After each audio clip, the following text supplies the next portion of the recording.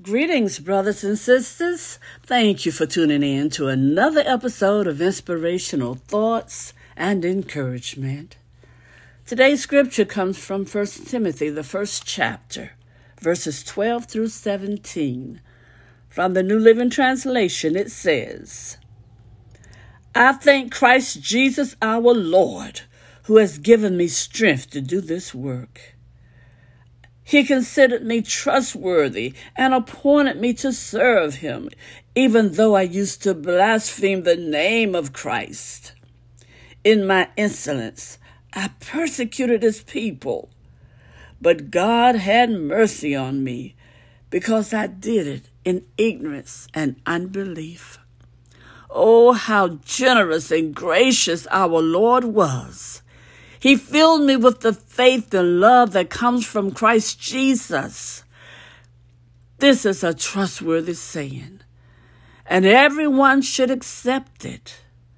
Christ Jesus came into the world to save sinners, and I am the worst of them all. But God had mercy on me that Christ Jesus could use me as a prime example of his great patience with even the worst sinners.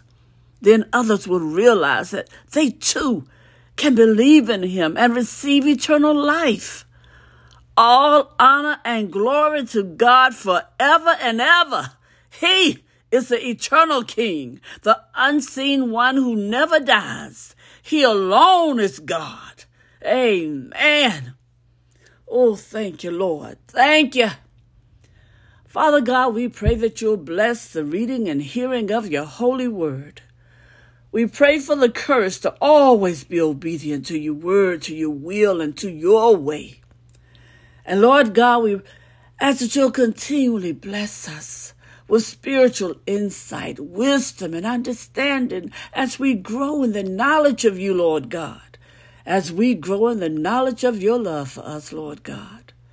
This we pray in the precious name of Jesus, your Son, our Savior. Amen and amen. Thank you, Lord. Thank you, Father. Thank you. Brothers and sisters, our lives are hopeless without God. Amen. Know that. We are born with a fleshly nature, and we continue to sin throughout life. The penalty for sin is death and eternal separation from God. No one is exempt from this biblical truth, and there's nothing that we can do to change the situation. Enter God's grace, his unmerited favor toward us. Oh, hallelujah. Consider the Apostle Paul, who persecuted anyone claiming the name of Jesus. He played a significant role in the violence aimed at Christians. And in his own words, he was the worst of sinners. Nothing he did deserved God's tender concern. But God lovingly transformed him into a man who dedicated himself to sharing the gospel message. Paul's life beautifully illustrates grace. Amen?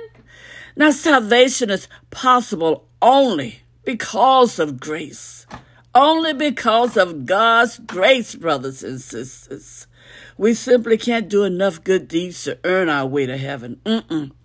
The one who took the punishment for our sin deserves all the credit for our redemption. Oh, hallelujah. Thank you, Jesus. Thank you, Lord.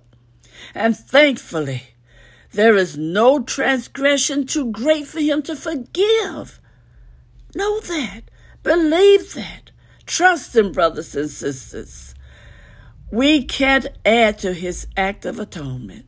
All we can do is to receive this free gift. And if we trust in Christ, and if we trust him as our Savior, God will save us, making us his children forever.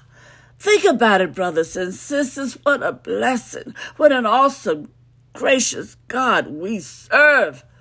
Oh, hallelujah. Thank you, Lord. Know how his grace can change anything and anybody. Amen. Oh, when you realize that your journey will be blessed, your life will be blessed, you'll be a blessing. And have a blessed day.